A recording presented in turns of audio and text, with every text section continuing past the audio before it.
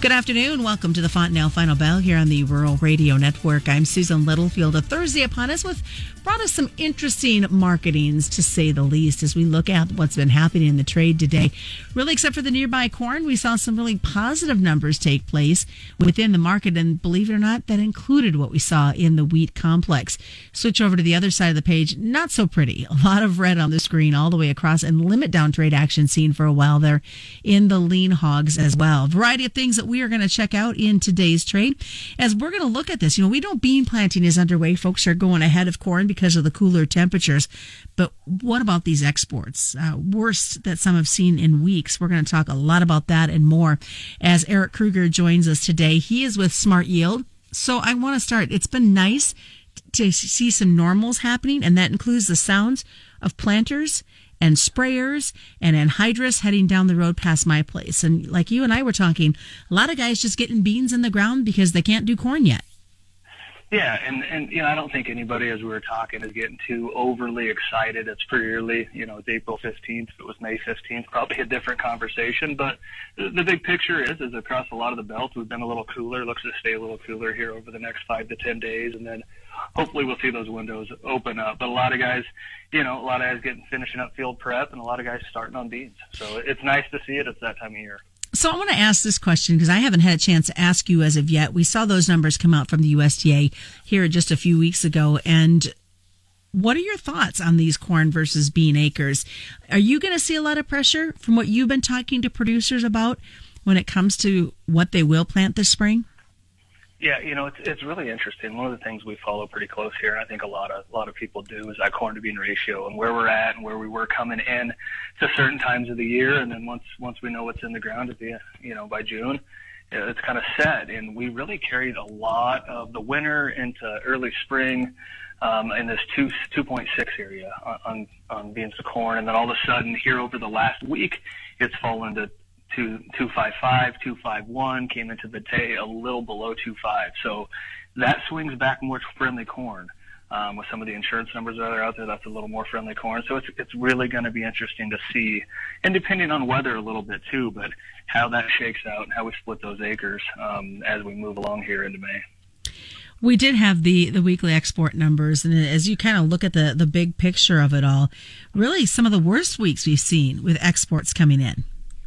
Yeah, it was really just one of the duller weeks we've seen in quite some time, and we're getting to that time of year where some other crops throughout the world are going to become a little more available. So it's interesting to see some export sales lag a little bit, but a little bit on the new crop in line, but old crop definitely a lot slower.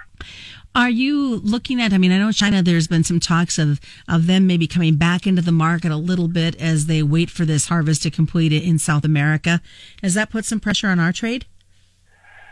Yeah, I think it will. And I think, one of the biggest things that we don't talk about enough probably is what the dollar is doing. And the dollar was off a little bit today. And there's a little more pressure that there's a big thought that we're going to see China maybe focus a little more on wheat for feed usage versus soybeans in that meal market. So we're going to have to wait and see how that shakes out. But right now, I think what we're seeing is just a little bit of fear that some of that demand might move away. What about what's going on in South America? Their continued dry weather. Are we putting too much emphasis on this safrinha corn crop? I was reading this morning, and it's kind of interesting. That safrinha corn crop over the last 30 days, I think, has been one of the driest stretches for that 30 days in the last, I think it was 40 years or something close to that. So it looks like, they're going to continue to stay dry a little bit into May. It's that time of year from them, but they're going to need some more timely rains to hit the numbers that the trade's guessing, and I think what Conab and what the USDA is guessing as well. Well, the soybeans were kind of able to hold their own. Many call it kind of a sideways trade. What are your thoughts on these beans as we move towards the end of the weekend, and obviously watching as well for some early indications of what the true numbers were in South America? Yeah, I think it's really interesting. We've seen corn really stretch up. We had old crop corn stretch up above $6 first time in quite a few years here. Very positive. December corn pushing the new highs on the overnight this morning. And beans haven't. Beans have kind of just held their own. We've been more of a sideways trade. And that's kind of helped that ratio come together, of course. But it's going to be interesting. We're definitely, if we start looking at and get through planting here and acres don't change too much, we're in a fundamental scenario where we're going to have to produce a crop that's big enough to fill the need on some of the stocks to use that we're looking at, as long as exports stay where they're at and usage stays where it's at. So I think we know that story's there. It's the reason we're at these levels. But if you compare that to years past, 2010 to 2013, really that area, and look at some of those comparable stocks to use numbers, were definitely below where the market was trading during those times. So a lot of other factors in play, whether it's inflation, whether it's some of the bent up demand that's coming post hopefully this coronavirus pandemic, getting it under wraps a little bit more as a world than just here in the U.S. But I think as we get through that, there's a lot of support on breaks. We're seeing that right now, really across all commodity markets. So hopefully that continues. Are we going to see some continued sort of correction, though, within these grain complex? I think you can. I think we'll see some consolidation through planting. Like we were talking before, it's too early to get excited about. And I should say this, especially with the expanded technology we have with planting. Most guys can get most of their crop in less than a couple weeks. So we're a long ways from that being an issue. But, I think this year more than any recently, because of where we're starting with the carry-in we're going to start with on corn and beans, the growing season is going to bring it under extreme scrutiny here in the U.S. Definitely going to make for some interesting times as guys ponder all of this sitting behind the tractor wheel. Absolutely. It's never easy, but it's really thankful that we're at these levels compared to where we were a year ago this time. Amen to that. Stick around, folks. We've got more coming up. We'll talk quickly about the wheat before we jump into the livestock trade of what it was today. It is the Fontanelle Final Bell right here on the Rural Radio Network. Welcome back to the Fontanelle Final Bell here on the Rural Radio Network. I'm Susan Littlefield. We continue the conversation today with Eric Krueger. Eric is with SmartYield. Well, we left off talking about what's happening in the grain complex, and you made a comment before we even started about how wheat has been kind of good on follow-through in this trade. What are your thoughts on this wheat market, knowing the weather and everything else that's building up against it? You look at the wheat market and you look at, everybody's talking, of course, weather. You look to the Dakotas, and North Dakota has been extremely dry. It's been one of the driest stretches they've seen as well for a long, long time. So we're going to need to see some weather, some moisture come into that area. Texas is also dry in a lot of areas, too, that you don't hear a lot of talk about. So that spring, you look north in the spring wheat, you look at this hard red wheat belt, we're actually seeing some pretty good moisture into Kansas, but it's going to be cold. So I think there's probably a little premium there, just going to hold that market in place until we learn a lot more about that crop here over the next 30 to 60 days. And when it comes to cancellations, they're not being withheld from either, like the other grains. But my understanding, it sounded like South Korea was just a movement of grain more than an actual cancellation. Yeah, and I think that's what that's one of the fears we could see across all these markets is when you start seeing some of these I guess you would say some of these sales that can get rolled or moved, like you're saying, to another crop year or moved out farther, and it shows as a cancellation for current sales. All right, head over to the livestock side. What can you say about the way these cattle have traded today? A lot of frustration. Yeah, it is frustrating, but it's been what a good move we've seen really up into this time period. We've finally seen cash kind of rebound up like we thought it could, getting up above that 121 up to 123 last week. You're starting to see, I guess, we're seeing that basis switch where all of a sudden April live cattle are kind of par with the cash market, maybe even a little below, which is pretty normal for this time of year.